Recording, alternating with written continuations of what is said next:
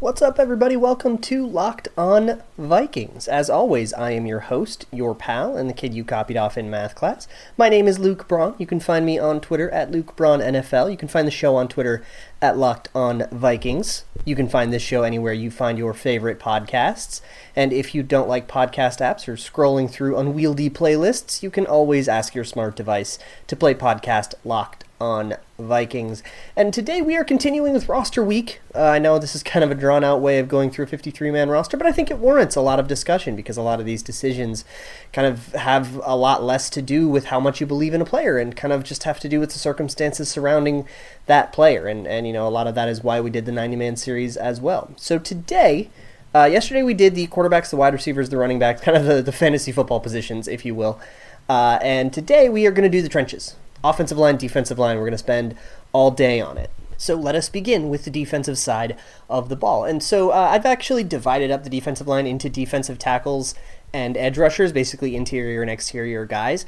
I didn't do the same thing with the offensive line because I feel like on the offensive line, that line's a little bit blurrier. Like there's more often a guy like Aviant Collins who he played guard a little, he played tackle a little, and it would be weird to try to categorize him, and it doesn't really matter on the whole anyways if, you know, the Vikings tend to keep players that play both, but on the defensive line there's fewer like Afadio Denebo situations, and even Afadio Denebo probably won't play defensive tackle anymore in Minnesota because that was like part of the deal for him choosing Minnesota over, you know, Green Bay or New Orleans. Go listen to his 90-man episode. It just kind of seems like whenever they make that decision to play somebody at edge or at tackle, they tend to stay there. There's very few players that rotate around or are kind of expected to back up at multiple positions like, you know, somebody like Jeremiah Searles would have been in the past. So anyways, let's talk first about the edge rushers. And the whole defensive line is really, really difficult. So just to lay out parameters, the defensive line typically has 9 players. I can't remember a time when they had 10. I don't know. Correct me if I'm wrong. But they usually have some mix of either 4 defensive tackles and 5 defensive ends, or the other way around, kind of depending on how the preseason goes. So I kind of see that there's 4 DT spots, 4 edge spots, and then one kind of swing spot that can be for just whoever the next best guy left over is. So what I'm going to do, this is what the chopping block is for. If you missed yesterday's episode, go listen to it for more explanation, but basically an explanation of all the roster tiers. I'm not going to go over that every episode.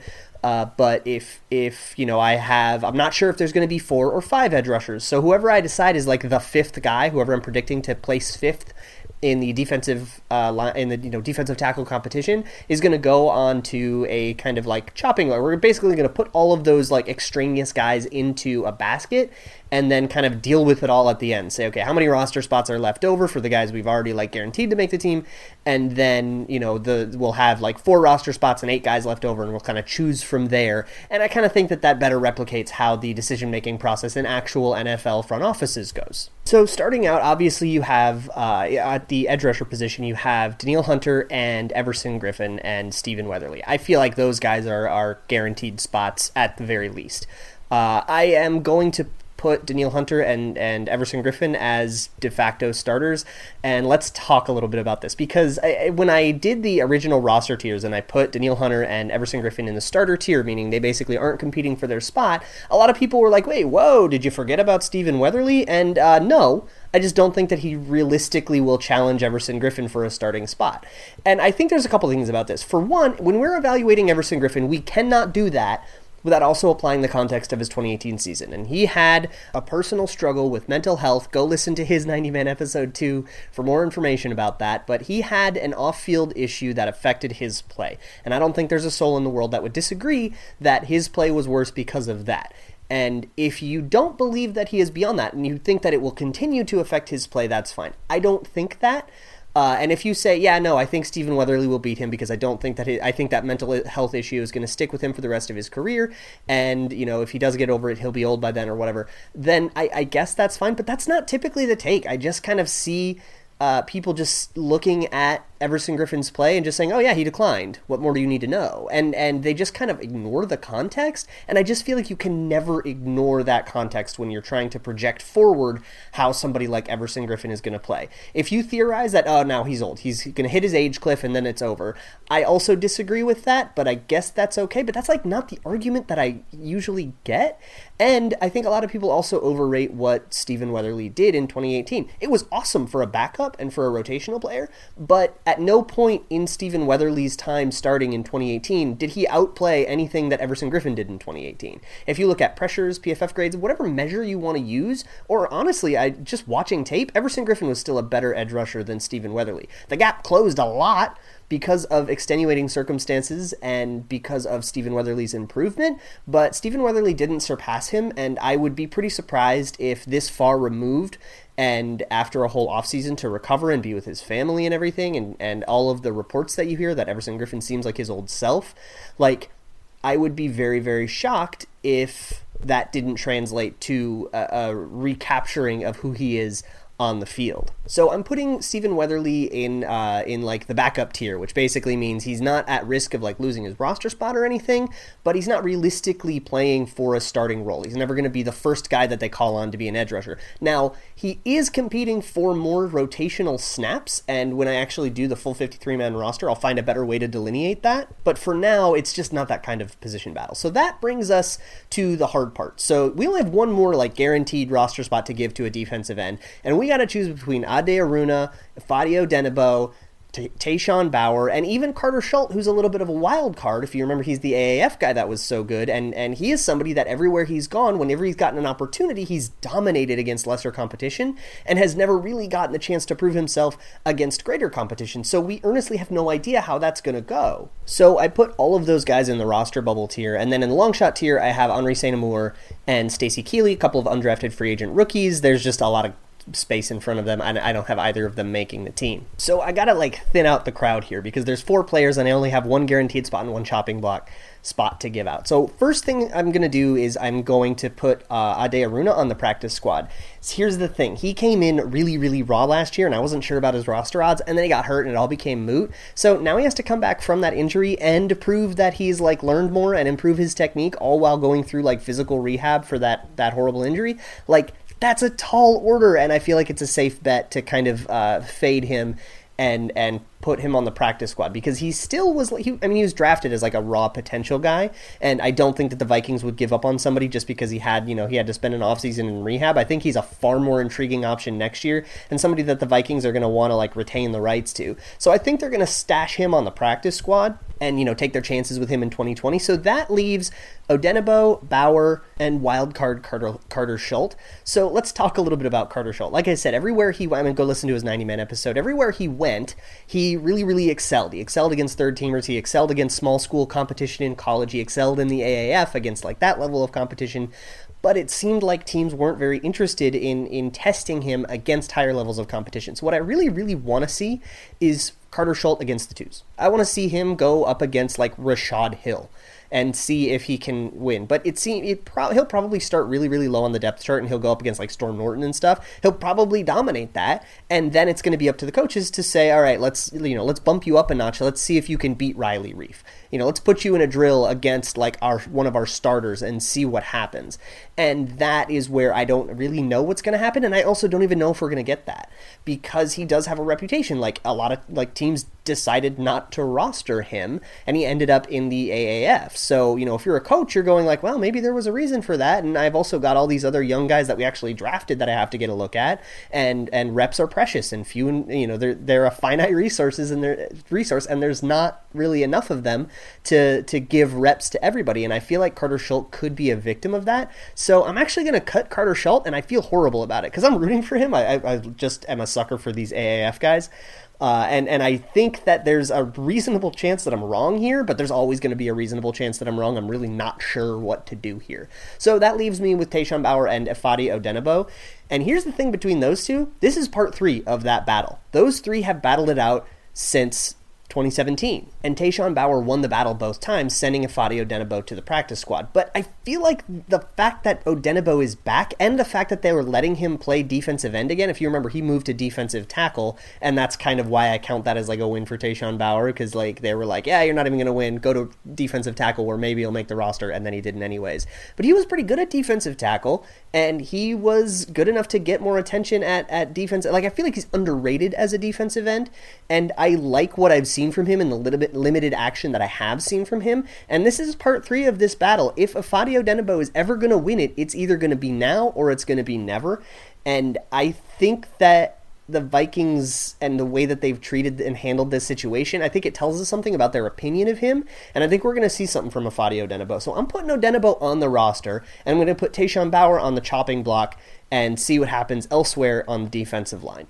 So to recap, that's Everson Griffen, Danielle Hunter, Stephen Weatherly, and Ifeadi Odenigbo as my 4 defensive ends, Tayshawn Bauer as a maybe 5th, and Ade Aruna on the practice squad, and we're cutting everybody else. So I am going to step away to an ad break because I'm way late for one again, and we'll come back. We'll talk about the defensive tackles. I'll see you all in a second. Okay, welcome back. So let's talk about the big boys. So the Vikings have done something really weird lately, and it's like basically completely forgetting about the big nose tackle position. This is really weird, actually. This is something that I noted last year. They really only had like Linval and Jaleel Johnson and David Perry, and those were their 3 like nose tackle guys on the whole 90-man roster, and it turned out that all 3 of them made the team initially. David Perry left later, but initially all 3 of those people made the team. This year, they only really have Linval Joseph and Jaleel Johnson as like big, large nose tackles. Everybody else, they are favoring more undersized defensive tackles, essentially favoring quickness over size, which is a completely valid strategy. And for the roster and for these players, what it means is that Linval Joseph isn't going to have any competition again, so put him in the starter tier. And Jaleel Johnson is essentially going to be free to be that backup nose tackle, which you need to roster at least one, right, in case Linval Joseph gets hurt or he's gassed because he just returned another defensive touchdown. You're going to have to roster those 2 people. So I feel really good about Jaleel Johnson's roster odds. And, of course, Linval Joseph is in the starter tier. And then you have the 3-tech battle where it actually is interesting. So I'm going to say that Shamar Stephen is in the starter tier. A lot of people disagree with me, and I know that a lot of people think like, somebody could totally come up and take that job from him, but I'm looking at the contract that the Vikings gave him, and I think that sends us all a message that they expect Shamar Stephen to be a starter in the Vikings lineup. Like, I think they expect him to be the guy, which he hasn't been yet, and it'll be real interesting to see how that works out. I maintain my doubts. But I think in terms of like position battles, they paid him a contract like they don't expect him to really be competing with like Hercules Mataafa, random wild cards, or 6th round draft picks. So I'm putting him in the starter tier, but like I've said before, the roster tiers thing is going to be a living document. So if I do see he's suddenly taking second team reps and somebody else is splitting reps with him, even though he's perfectly healthy, I will move him and we'll move on from there. But for now, I'm kind of guessing that he's going to be the guy taking the first team reps, and everything else is going to be battles for those backup positions. So let's talk about the rest of our contestants here. We're going to kind of move Jaleel Johnson to the side and kind of say he's going to get a job based on being a nose tackle, and maybe he'll play some 3-tech, but he'll probably just be a nose. And otherwise, you have Jalen Holmes, who's put on some weight and seems to be a dedicated 3-technique now. You have Armin Watts, the 6th round draft pick, and you have Hercules Mataafa, who is like a linebacker-sized defensive tackle, but he's got all the quickness in the world, and he's kind of been a superstar of like minicamp and OTAs for whatever that's worth, with no pads on and stuff. He's shown out and he's getting a lot of hype. He's got me excited, which is probably ill-advised, but whatever, I don't care. He's awesome. And then you have Curtis Cawthron, who made the practice squad last year as an undrafted free agent, and Tito Odenigbo, brother of Ifeadi, who is an undrafted free agent this year. I have both those last 2 in the long shot tier, and I have Jalen Holmes, Armin Watts, and Hercules Mataafa all in the roster bubble tier, because I think there's a competition between the 3 of them, and the lowest of them goes home. So I think there's 3 roster spots we can pretty safely hand out to Linval Joseph, Shamar Stephen, and Jaleel Johnson for the aforementioned reasons.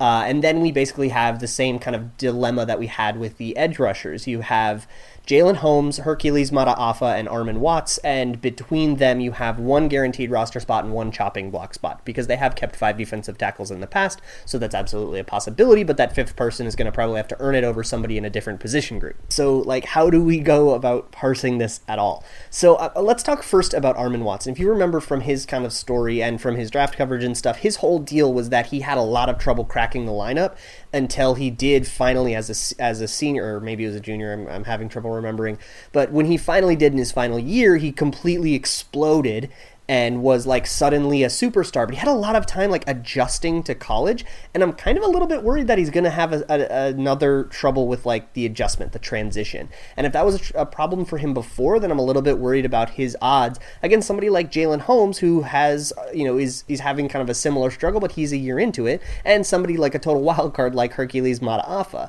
So I also think that as like a 6th round rookie, you can safely kind of stash him on the practice squad, develop him, and see what you get in 2020. So that's what I'm going to do. I'm going to cut Armon Watts. I'm going to put him on the practice squad.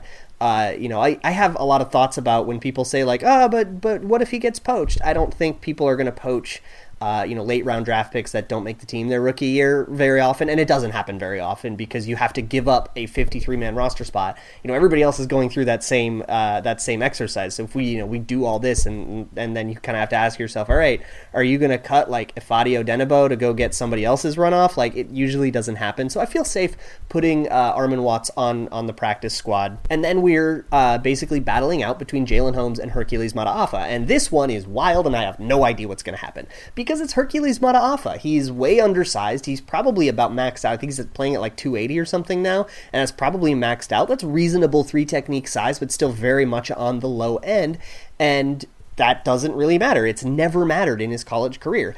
I'm kind of a believer that size is a bit overrated, and the like distinct delineations between like how big a certain player should be at a certain position is a little overrated. It's like, if he can play, he can play. And I feel like Hercules Mataafa can play.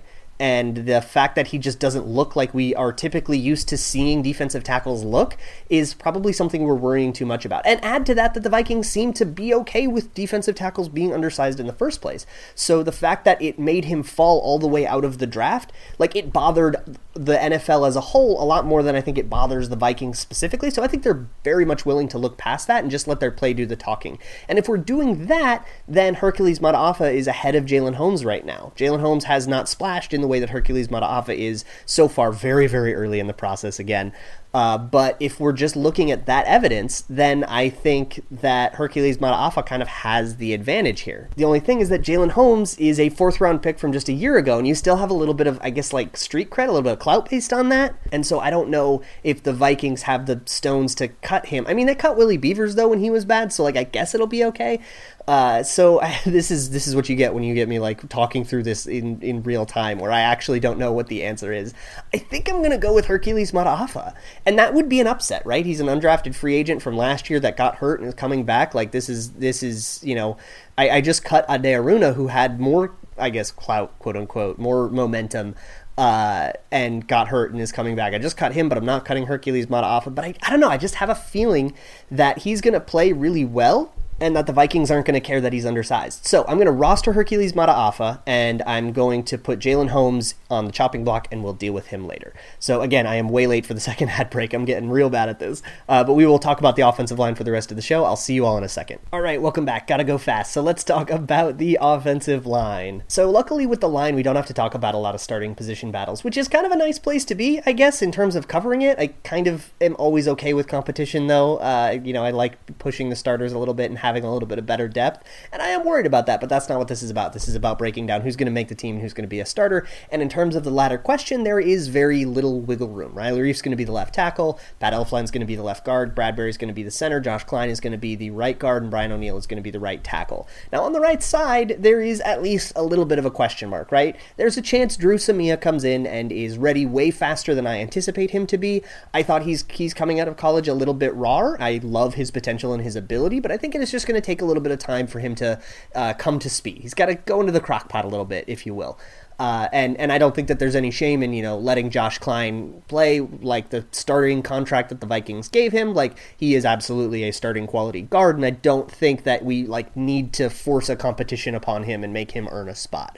So I think that the starting five is very much set. Now, with Brian O'Neill and Rashad Hill, that was a battle last year. More of a battle than we thought it was, because I said the same thing about Brian O'Neill last year that I'm saying about Drew Samia this year. I was wrong last year. Maybe I'm wrong this year. That would be awesome, honestly. I would love that. But they really were competing at right tackle, and when Rashad Hill went down and Brian O'Neill came in and played well, the result of that competition flipped, which is something that does happen midseason sometimes, and I think that it's kind of awesome. Well, not the injury at least, but the ascension midseason, the surprise I'm good kind of thing. But I do think that this year there might be a formal competition, not like in spirit, not really a competition, but there might be a chance that, like, hey, if Rashad Hill outplays Brian O'Neill, he won't, but if he does, yeah, Rashad Hill would maybe get the right tackle spot again. I don't think that there's anything preventing that except for the actual quality play of the two people. I would never predict that in a million years, though, so Brian O'Neill starting right tackle, let's go. So then there's Drew Samia. I think that even if he plays poorly, he has enough ceiling and potential to pretty much be guaranteed a roster spot. So I put him in the backup tier, and I put Rashad Hill in the backup tier as well. He got that tender contract and the restricted free agent deal, and that to me tells me that the Vikings are committed to keeping him as a depth piece. So those two guys go in the backup tier. I don't think that they're worrying about their roster spot or anything. And then you have 2 or 3 roster spots left between the following. And I've got all these guys in the roster bubble tier: Dakota Dozier, Brett Jones, Oli Udoh, Danny Isidora, Aviant Collins, and Cornelius Edison. So this is going to be really difficult to parse out. But here's what I think you do need. I think you need at least one guy that can play tackle and one guy that can play interior. And like, because you have a swing tackle in Rashad Hill and you have an interior backup in Drew Samia. I think you need a solid interior backup that's like ready to play in the event of injury and is less, a guy for the future. I think that might be Dakota Dozier or Brett Jones or somebody, more veteran.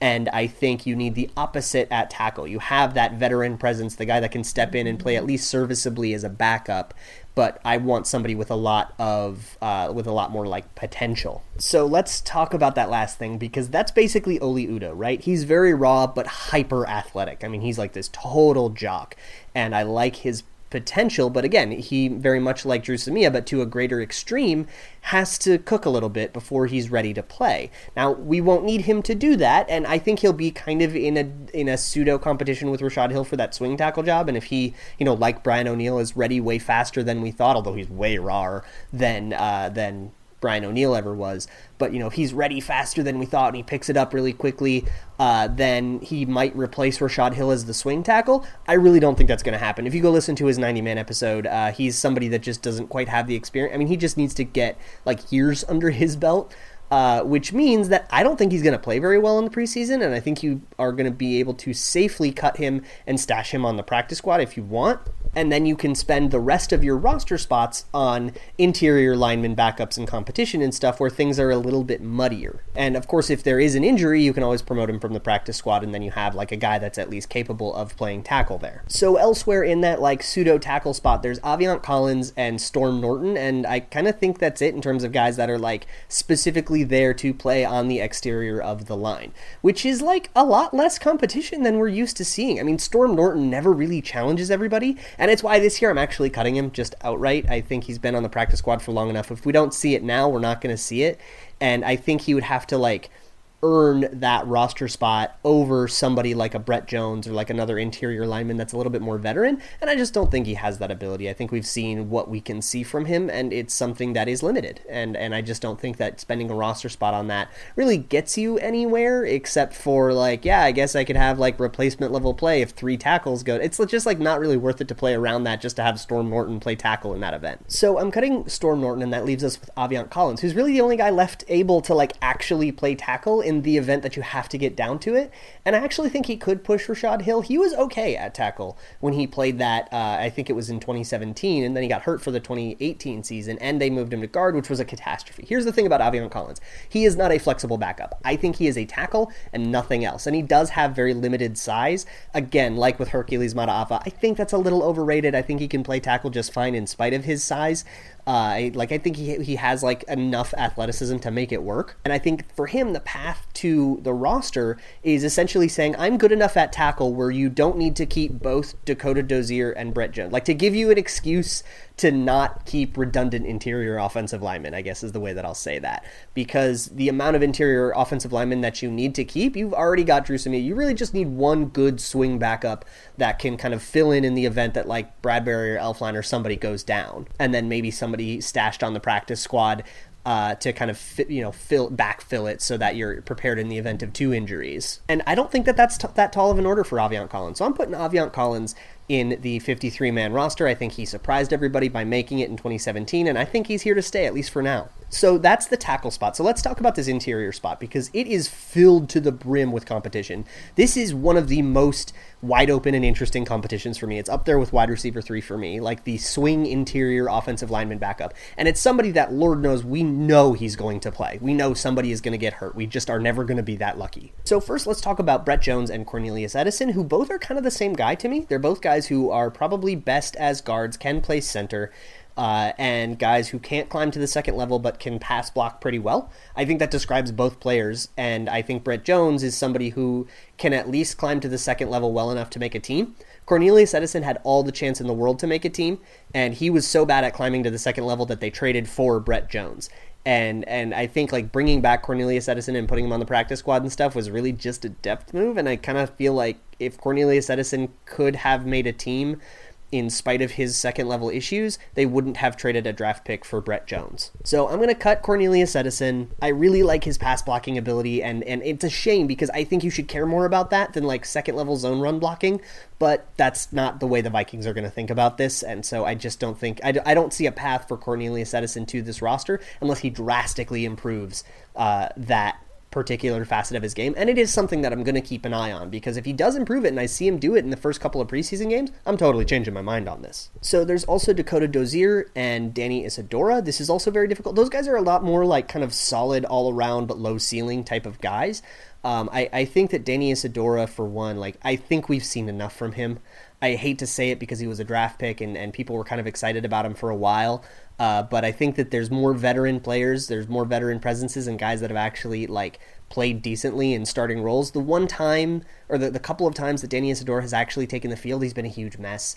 And I think that is going to define him to a point where we would have to see really some breakout play from him in the preseason for him to overcome that stigma. And I don't foresee that. So I'm going to place Danny Isidora aside for now. And that leaves us with Dakota Dozier and Brett Jones. Oh, and John Kenoy, he is the small school undrafted free agent. I don't see him overcoming this whole like glut of interior offensive linemen. I think it's an unlucky landing spot for him. I'm going to cut him as well. So Dakota Dozier and Brett Jones for this spot. I'm taking the guy who can get to a second level and who started for the Jets in a couple games and actually put out some reasonable tape. I just think Dakota Dozier is a step above all these guys, and so I'm actually giving him the nod for the roster spot. So there's actually a chopping block spot up for grabs right now, and I think it's between Danny Isidora for that and Brett Jones. And I think that Brett Jones and Danny Isidora has only ever played right guard, and Brett Jones has a little bit more all-around potential. And when you're talking about these chopping block spots, which are these final spots, this is, I am going to keep a 10th offensive lineman instead of sixth wide receiver, or instead of a fourth tight end or whatever. So that means that guy has to be actually like worth a roster spot on his own, not just he is the 8th best guy and you're going to keep that many. So I feel like you have to have something a little bit more special about you, and Brett Jones's versatility kind of does that for me. So I'm going to put Brett Jones in the chopping block, and I'm sorry, Danny Isidora, it's time. Good luck in your next venture, but I just think that we have seen enough of him in the spot duty that he has played where I just don't believe in it. So to recap, you have your 5 starters, Reef, O'Neal, Elflein, Bradbury, and Klein. As backups, you have Samia, Hill, Dozier, and Collins. You have Oli Udoh going on the practice squad, and we have Brett Jones going in the chopping block, and we'll deal with him later. So that is my recap of the trenches. I'm sure I'm way over time. I'm really sorry for the long podcast, but hey, it's the trenches. We got to care about that, right? I will see you all tomorrow. We are going to talk about the tight ends, the safeties, and the linebackers, and that'll all be very fun. And then on Thursday, we'll do the corners, the specialists, and the chopping block, and kind of wrap everything up. So that is going to do it for Locked On Vikings for today. Thank you all so much for hanging out for a longer episode. As always, you can find me on Twitter at Luke Braun NFL. You can find the show on Twitter at Locked On Vikings. The show is available on any podcast app or podcast source that you enjoy and prefer. And if you don't enjoy any of those, you can always ask your smart device to play podcast Locked On Vikings. It'll take you right to the most recent episode. You don't have to lift a finger. Thank you guys so much for listening. And as always, Skol.